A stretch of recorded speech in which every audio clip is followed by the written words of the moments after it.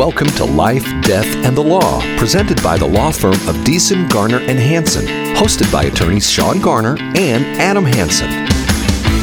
Good morning, Yuma. This is Shawn Garner. I'm in studio with Adam Hansen and Cody Beeson. This is Life, Death, and the Law. Today we have a fantastic show for you. We're going to be talking about some controversial topics. One is the funding that the U.S. is giving to Ukraine and how that's contributing to Ukraine's efforts to withstand Russia's invasion.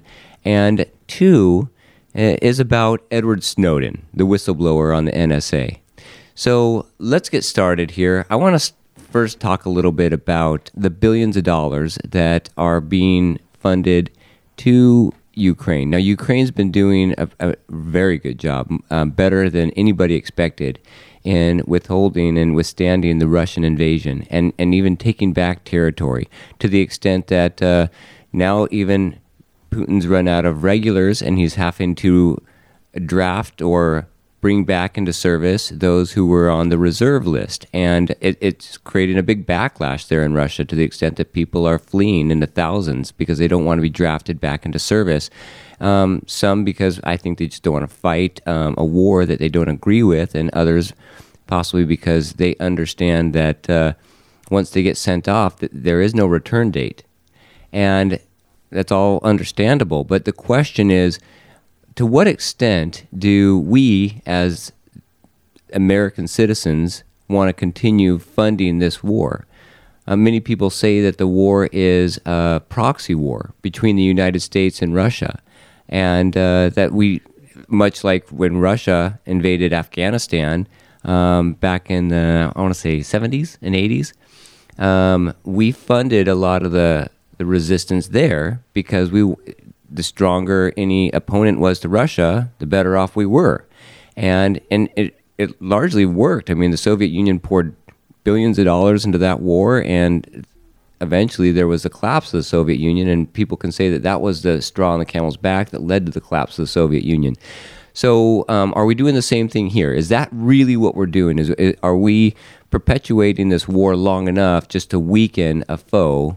And that's what we see in Russia. Or are we really trying to support democracy in Middle Europe? I would say it's not Eastern, not Western. It's kind of the middle region. I don't know where is Ukraine as far as the definition of Europe and Eastern Europe goes. I mean, it's Eastern Bloc, right? Eastern Europe. Okay, Eastern Europe. So are we that interested in democratic ideas being perpetuated in governing systems there? Is that really the reason that the United States is involved in Ukraine's resistance from the Russian invasion?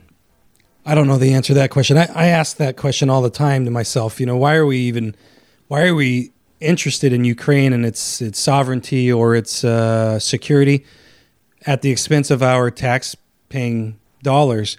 And I think that's really what we're going to get into a little later on in this particular show. You have to understand that when we send over billions of dollars to a foreign nation for their aid, where does that money come from? Do you pluck it out of thin air?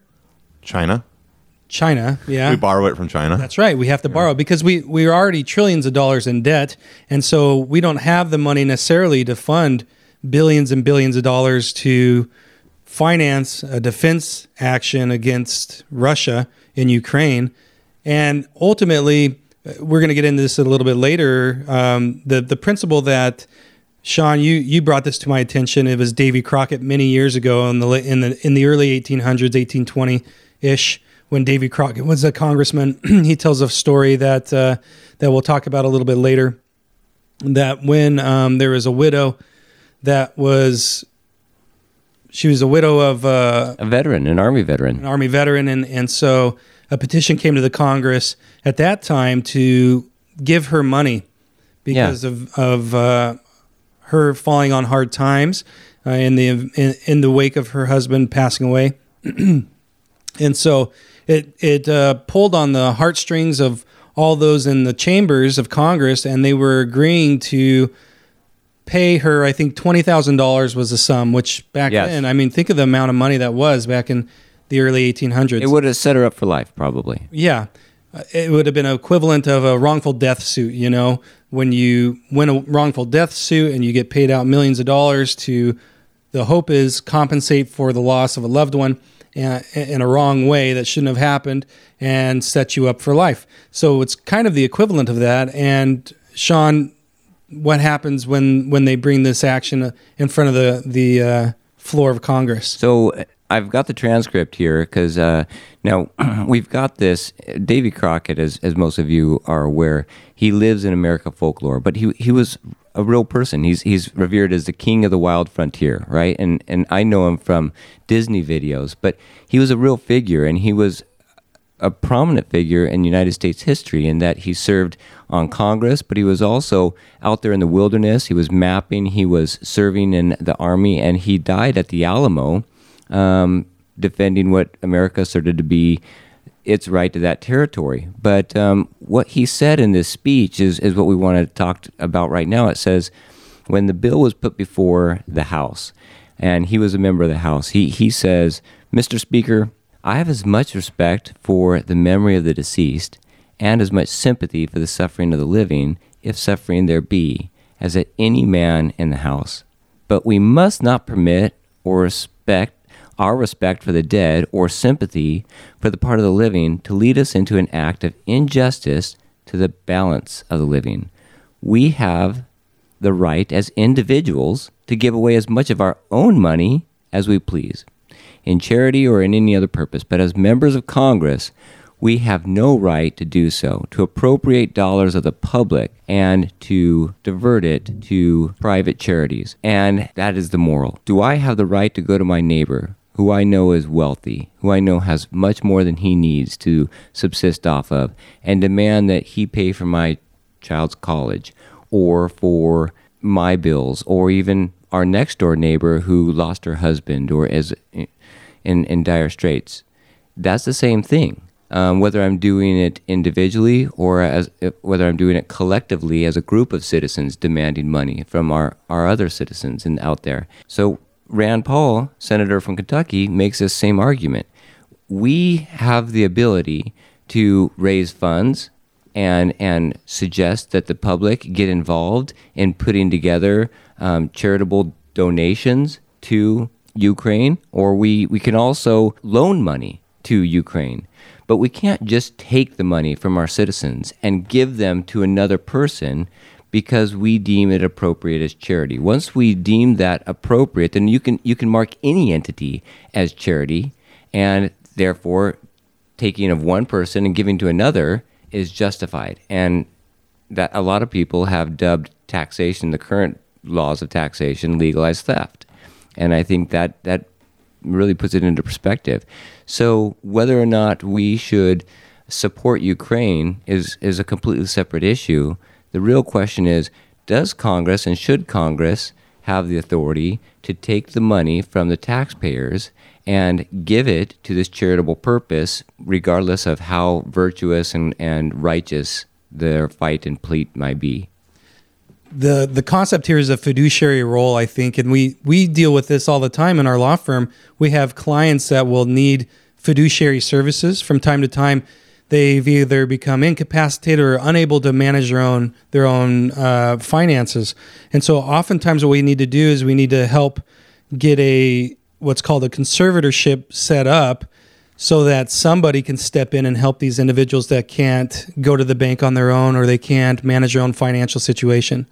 When we go through that process, it's an onerous process to go through the court process of getting a guardianship or a conservatorship in order or up and running. And when you do that, it's very, very stressful. And the court is watching over everything because they want to make sure that whoever is appointed as a conservator, or in other words, the fiduciary, the person that's tasked with watching over the finances for this other individual, that they are not running away with the money or misappropriating the funds or doing something that should not be done with those funds. And so as a consequence to that, the court holds a very close watch over that fiduciary or that conservator that's been appointed. And that happens all the time. Every day here in Yuma County and all over the United States, conservatorships are being set up for other individuals, and that person that's appointed is in a fiduciary capacity. It's And Shawn, you've served on different boards for different organizations or charities and foundations here in Yuma, and I've served on some as well. And when you're in that role as a board member for a charity, for a 501c3 organization, you're in this role of a fiduciary. So the money that comes into these charities, as we sit on a board, from time to time, things will come before us to make a decision as to how to spend the money that's come in to the charity. And we don't take that lightly. It's very, very, I would say, I don't want to use the word sacred necessarily. I don't think it's that much, but it kind of is. You're in this role of a fiduciary that it's not, we recognize it's not our money. That money has been given to this charity for a very select purpose of helping other people for the purpose of that charity. And it needs to be used in such a way that will accomplish the goals of that charity. And so we as a board, we will be very diligent about how we spend the money and what we appropriate the funds to. I get the feeling that if you were to go and sit in on a day in, day out Congress session, you're going to be hearing about all sorts of issues that are coming up across the United States. And I'm willing to bet that money is being appropriated and approved to be spent on a myriad of things that you probably don't agree with. Yet that money isn't the government's money. The government doesn't have money. The government has our money that we give to it through taxation, but that isn't the government's money. It's our money. And so when they misappropriate it or they use it in such a way that's willy-nilly, like spending $30 billion in a war in Ukraine or the defense of Ukraine, I have a real issue with that.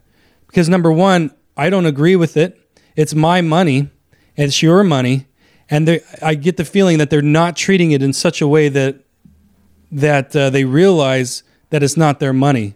I don't think anybody can actually stand up and give an honest answer as to exactly how the money is being used and where it's going. We know that there's a lot of corruption in the Ukraine government, as in with any government, but specifically with Ukraine, that it was well documented that there was corruption within the ranks. And so is this money going specifically to further the purpose of democracy, or is it going to pad the pockets of politicians in Ukraine? I have no doubt that the missiles and some of the weaponry and defenses that are sent over there are being used to withhold the invasion or withstand the invasion. And certainly without that assistance, I think that Ukraine would have either fared much worse or fallen at this point. But the money, can anybody track it? I think there's been several congressional hearings about that, and nobody's been able to say how the money is tracked. I think that's a big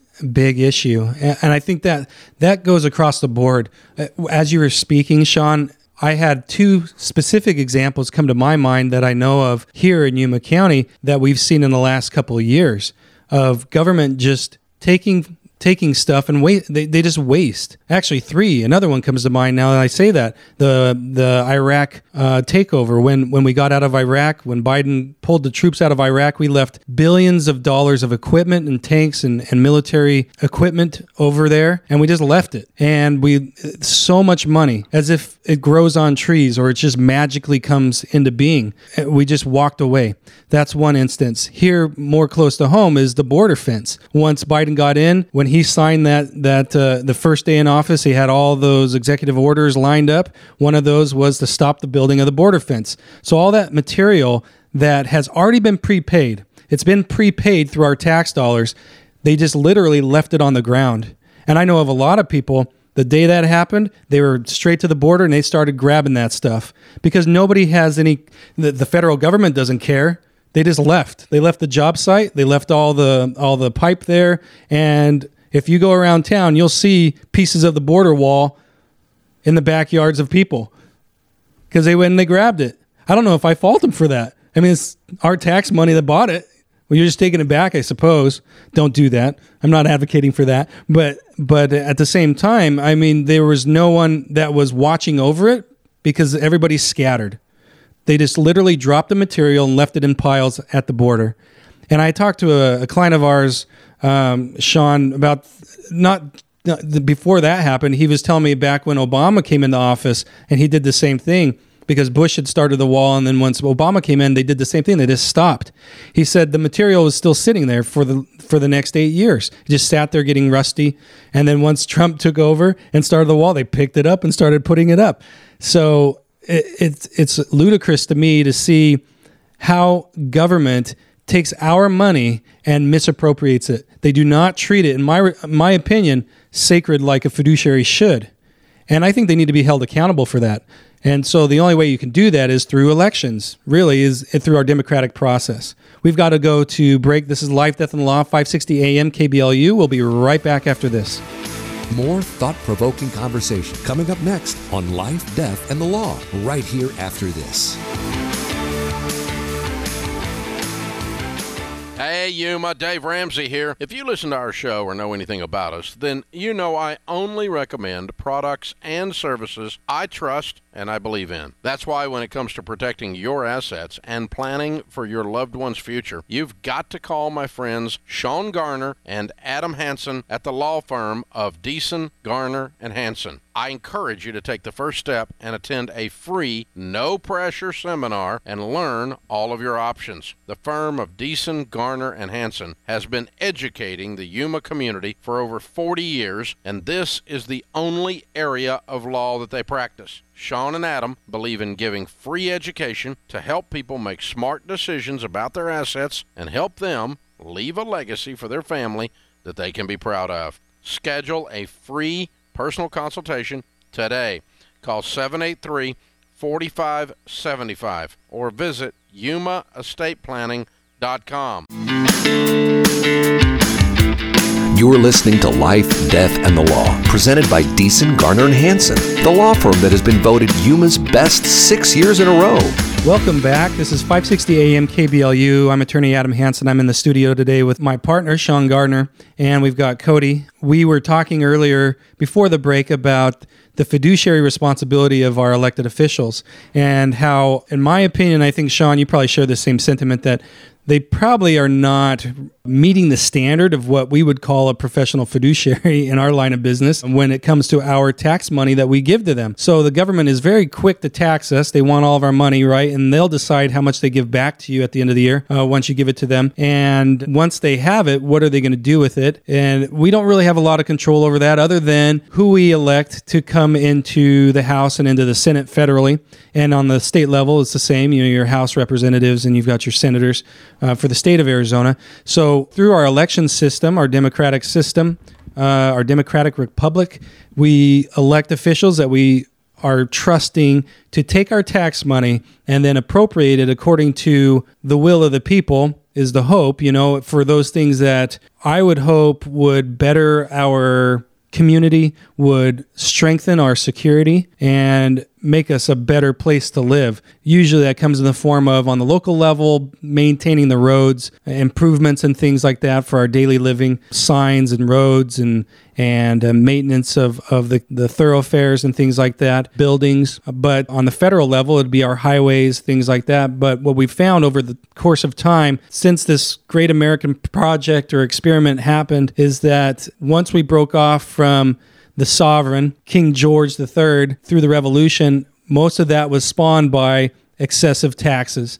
And I argue, and I talk about this all the time, Shawn, that I feel like we're back to that exact same spot. Yes, we have a 3-branch government, but at the same time, you and I don't really have the ability to control the FBI or the CIA or the IRS, these government agencies that have cropped up, what I would argue is the 4th branch of government. And they're the ones that are coming out and collecting taxes. So we just heard about this initiative of the Biden administration to hire, 85,000? 86,000. New IRS tax agents and not just agents. They're not They're not 85-year-old grandmas. They're probably young and spry because they also made the announcement at the same time, oh, by the way, they're going to be armed. They're going to have firearms with them. So it sounds like, the Gestapo. They're going to come to your house. And a couple weeks ago, I don't know how familiar you are with this story, Shawn, but we heard about this gentleman. I don't know where he lives, but they served a no-knock warrant on him, the FBI, and just went into his house. He has 7 little kids at home. And the charge was that he had prevented somebody from entering into a Planned Parenthood agency. Yeah, a pro-life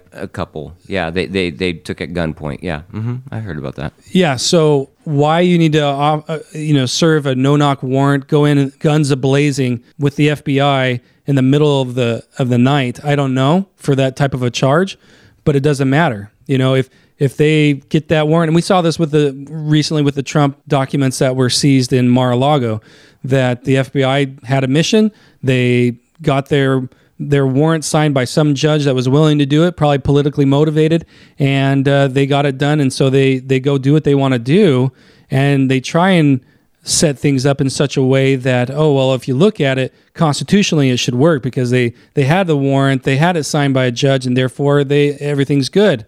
But when you really scrutinize it, it starts to fall apart, and it becomes a little bit more of a political motive. So getting back to finances, it doesn't sit well with me that my money is so freely taxed by our federal government and our state government, and I feel like it's out of my control after that. Once they have my money and your money, we don't really have much control, I feel like, at that point. So if they want to spend $80 million of my money and your money aiding Ukraine in the defense from Russia, you and I don't really have a say in that, other than we have to wait till the next election cycle. And if somebody, one of our congressmen or our senators voted in such a way that we didn't agree with, then we can vote against them or vote for the next guy or gal. But really, that's it. In a real life situation, not real life, but in a private type situation where you and I deal with fiduciaries all the time and conservatorships through a court system, if the court system if a conservator acted like our federal government acts with money, they would be yanked off that conservatorship. They would probably be fined. They'd probably be jailed. Yeah, they'd be thrown in jail for misappropriation of funds and, just a complete derelict of duty. Their duty is to the person that actually they hold the funds for. And they can't just come up with any idea that they feel is charitable or worthwhile and throw money at that. They have to spend it specifically for the benefit of the individual who they're appointed to guard over or watch over. And that's what Congress is doing. There are fiduciaries. Benjamin Franklin explained that very well. As he walked out of Constitutional Hall in Philadelphia, a woman asked him, and this is, a famous statement, "What have you done for us, Mr. Franklin?" And he says, "Well, we've created a republic, if you can keep it." And the concept there was, we have created a document that will allow individuals to be free as long as you can continue to understand and appreciate what it means to be free. And that's the good with the bad. But as soon as you vote in tyrants and allow yourself to be accustomed to ease and security rather than freedom and independence, then you're going to give away all that we've worked for and fought for here. What comes to mind is that book that we read probably a year and a half ago by Ezra Taft Benson. And really what it was he gave a speech back in I think it was 1950 something, about the proper role of government. Right. And if you haven't read that, Google it. It's The Proper Role of Government by Ezra Taft Benson. It's Benson, right? Yes. And he was director of the Department of Agriculture, I think. No, it was actually Spencer W. Kimball. Yeah, Spencer W. Kimball. And he worked for the federal government for many decades, and he was not a fan of big government. Benson, in that Proper Role of Government speech, he really outlines it very well, and I think that's what I went to form my concept of what a government is and how it should act. I kind of use that as my textual basis or my outline as to what is right and what is wrong. So when I go to the polling place to cast my vote, I'm really using this speech that I read a long time ago that sets up the foundation of the proper role of a government to guide my vote. If there's a person on the ballot that I feel like is not understanding their role as a government actor, if elected, then I'm not going to vote for them. And in my opinion, a government actor is somebody that recognizes that government doesn't create jobs. The government doesn't have money. The government only has a sole purpose of helping us with those constitutional principles of life, the pursuit of happiness, and what's the third one, Shawn? Life, liberty, and property. And pursuit of happiness, through ownership of property. So the pursuit of happiness, or the original verbiage, was property, because property is how you make a living. It's through property that we are incentivized to innovate and to work harder to improve our situation in life. If we don't have property, then we can't own and keep any of the things that we work hard to develop. And so it's life. Originally, we have to be alive to do it. We have to have liberty and be granted the access to freedom of our own thoughts and actions. And then we have to be allowed ownership over what we create. And those are the three pillars that create a free society. I like that, ownership of what you create. I like the way you said that. To me, the word that came to mind was accountability.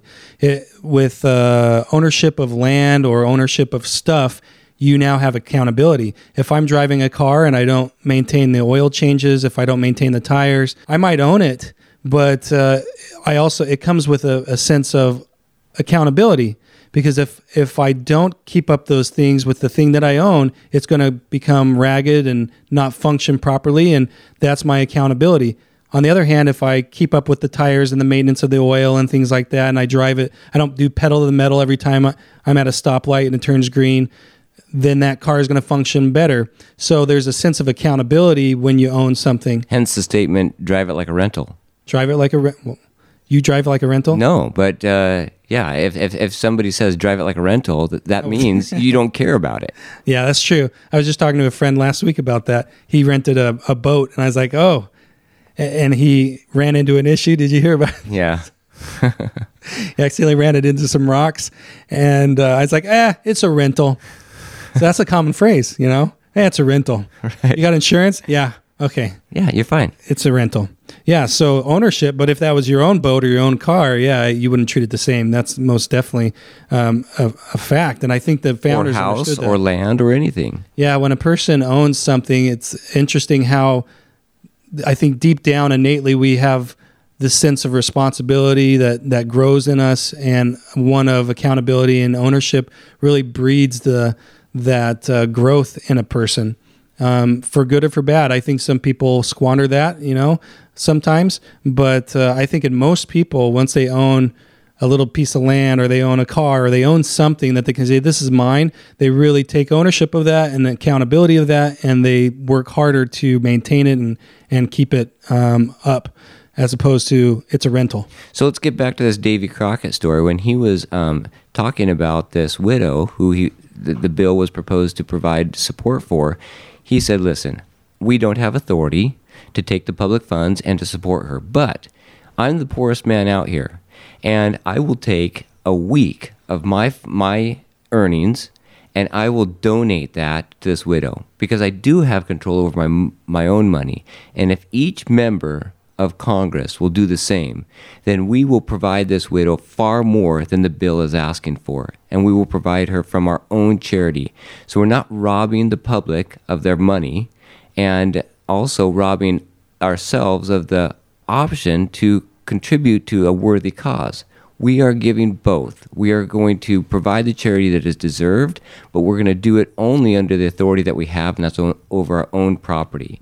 That is the point. And so if the Congress people were asked today, how much of your own money are you donating to Ukraine? How much of your own money are you donating to any of these public services that you're voting bills for to fund? Then I think you would have a deafening silence in the Congress floor. It becomes different when it's your own money at play, right? it's easy to play with our money, which is made up to them. I feel like, it's just monopoly money. Oh, it's just a number that we throw out there on Congress floor. But if you were to say, well, why don't you pick up the tab personally, Nancy Pelosi or Harry Reid? Yeah. You guys put in the money and you come up with the $30 billion that or the $80 billion that you're asking for. Then I'm sure they're not as willing to vote yes on that, because now it's hurting them. It's coming out of their own pocket. And I think that's a great point, that they really need to think of that money, substituting their own money for that money, and would they still vote yes on that particular thing coming before them. We got to go to break. This is Life, Death, and the Law, 560 AM KBLU. More thought-provoking conversation coming up next on Life, Death, and the Law, right here after this.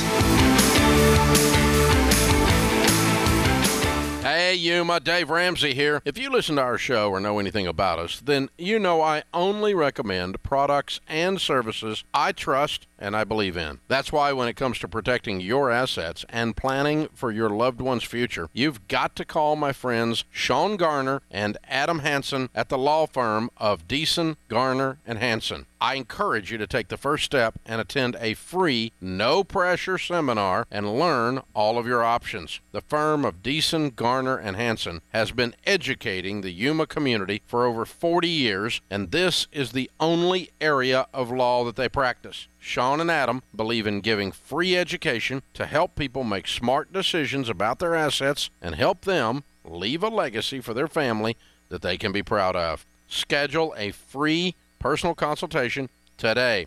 Call 783-4575 or visit yumaestateplanning.com. You're listening to Life, Death, and the Law, presented by Beeson, Garner, and Hansen, the law firm that has been voted Yuma's best 6 years in a row. Welcome back, Yuma. This is Life, Death, and the Law, 560 AM KBLU. I am Shawn Garner, an attorney with Beeson, Garner, and Hansen. I've got Adam Hansen here in studio with Cody Beeson. We do estate planning. We help people understand how to pass along their legacy, all that they've acquired throughout a lifetime, including their values and personal property, to individuals they love and care about without government interference. And so we do that very efficiently on a professional level, and that is why we're able to fund this show, which helps people understand not only how to accomplish that and where to go to find out what to do to get that done, but also the broader concepts of our government and whether the government is serving its proper fiduciary role of using the funds that it takes from us, private citizens, and puts in the public coffers to distribute for the better benefit or the good and the protection of our country.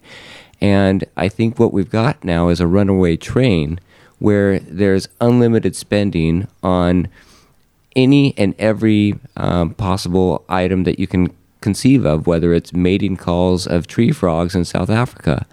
And there's a wonderful speech by Rand Paul that he did in Congress just recently, and it was discussing an additional 80, or not 80, but I think it's $40 billion that Congress is asking for to deliver to Ukraine. And he said, hold on, we can't just keep giving our citizens money to another country regardless of how virtuous and righteous that country's cause is. We have to recognize this is not our money. And that's what we're talking about right now. We're talking about, is it right or wrong to give somebody else's money? And one point is, when you're thinking about it, consider how much are you willing to give personally to that effect. I think a really good exercise for any informed citizen out there that's looking to vote is look at the charitable donation history of the political candidate that you're considering voting for. Because historically what we've seen is those political candidates or those in office who are charitable in their ideals are not very charitable personally. They're willing to give away other people's money, but they're very difficult to part with their own. I think that's a great example. And Cody, during the break, you brought up how President Trump, he donated his salary all 4 years I think he kept $1 maybe or something like that. But yeah, he donated his salary, and we just don't hear about that very much. Why don't they talk about that? If he truly had all these malicious or nefarious dealings and intent or connections with Russia, why did he donate his salary? I haven't seen that in my lifetime with any other previous president, from Reagan to the Bushes to Clinton to Obama. I've never seen that before. And Shawn, you mentioned George Washington is known for doing that. So why doesn't that get more media attention, or why didn't it at the time? During that 4 years, I knew he had done, or I'd heard that he'd done it, but I wasn't quite sure. It was just kind of like, I heard that he's done this. People would tell me, but I didn't know if he actually did it. I don't know why there wasn't more media attention to that. And it makes me sad because it goes to show this point that you're talking about, Shawn. You look at the charitable giving of a person, and that's really kind of the testament of that individual. Do they truly believe in the idea that they're selling? Is whether or not they're willing to do it themselves first, as an example. Yeah, absolutely. Are you willing to sacrifice yourself, for this particular cause? And I would argue that most of the things done on a daily basis on Congress floor, those congressmen and those senators, they probably wouldn't vote yes to those things if they knew, hey, this is coming out of my personal funds, my bank account. See, and that's the thing that I have an issue with these liberal ideologies. If you're liberal and you believe in these social welfare programs, that there should be a safety net out there, that everybody has the right to health care and everybody has a right to a certain standard of living, and that standard should be a high middle class standard, that everybody basically has this right to it, and that the rest of us who have worked hard and have achieved some level of success need to fund that until it becomes essentially a penalty to be successful in this country, because you're being taxed and you're being regulated so strictly that now you no longer need to keep the property that you used and the intellectual ideas that you actually worked so hard on to build that wealth in the first place. Here at our firm, we have an accountant that he does miracles for us. And so we have phone calls with him from time to time, I think once a quarter at least. And so once a quarter, we'll have this phone call with our accountant who says, okay, this is how you're doing this last quarter. This is what we need to do to prepare for the future. Well, and I remember very vividly when Biden came into office and a lot of this tax issues came up, things changed dramatically. And it came to the point where it's like, well, why would I come to work now that as much as I do if I'm just going to be penalized? Because that's what happens at a certain point. You start to be penalized, and that there is no incentive. It has a chilling effect on success. And I don't understand the mentality where you want to curb the potential of an American citizen. Right. If somebody's being successful and showing that they're brilliant in an idea that a lot of people are signing on to, and it is helping build the economy, provide jobs, make technology more efficient, then you're going to take that person and you're going to say, okay, instead of us charging you 25%, we're going to charge you 40% because you've worked really hard and provided all these jobs. It's like basically reducing the salary of a mayor who increases the efficiency of the inner workings of the city. It's like, why would you do that? Wouldn't you want to increase the salary of that mayor and make sure he sticks around and continues to be incentivized to do a good job? In fact, I did this with my kids. I can't remember if I mentioned this before my kid on the show, but mowing the lawn is a big deal at my house because the lawn grows fast, and there's a lot of it. So my 9-year-old, he mows the lawn, and my 12-year-old is responsible for trimming around it. Now, it used to be that mowing the lawn and trimming around the yard took about the same amount of time, because trimming it was a new skill for my 12-year-old. He was, I think, 10 at the time he started doing it, and it took him a long time, and it was really kind of a jagged job. And so I'd pay them each $20 to mow the lawn, $20 to trim the yard. Well, now, during the summertime, my lawn is taking about 3 hours to mow because it's so darn hot out there that my 9-year-old needs to take several breaks during the process. Otherwise, he's going to get heat exhaustion. And my 12-year-old, he trims a yard in like 30 minutes. It's really quick. And so I told him, listen, $20 for 30 minutes is too much. I'm not going to continue paying you $20 for 30 minutes. And, my 9-year-old, I'm saying, you're out there in the heat and you're working really hard and you're taking breaks. So, and he decides to do it during the heat of the day. He could get up early and do it if he wanted to, but he never does. And so I said, you know what, we're going to pay you $40. And for the trimming, we're going to pay you $10. And my 12-year-old looks at me and goes, hold on a second. So because I've become more efficient at the job that you hired me to do, you're going to pay me less? And because he's making that job take longer and he has to take breaks throughout it because of the time of day that he chooses to mow, you're going to pay him more? And I said, well, yes. And welcome to the real world. And that's how the government works. Those who make life very difficult because of the choices they make oftentimes and are struggling as a result of it, they get the benefits. And case in point, I help people with Medicaid benefits, and I help them apply to get state benefits that are paid for through federal dollars, the Medicaid program. And those who have not saved up money, who have not invested in a house or in an IRA or a retirement plan or even long-term care insurance, they will get state benefits to pay for their long-term care at the same nursing facility that those who have not neglected their responsibility to provide for themselves in their old age. They've saved up a retirement. They've put money towards a home and build a reserve. They're not going to get those benefits. And I often get asked from my clients, why? Why don't I deserve the same benefits as somebody who has just not been responsible their whole life and paid as much money into the tax system as I've paid?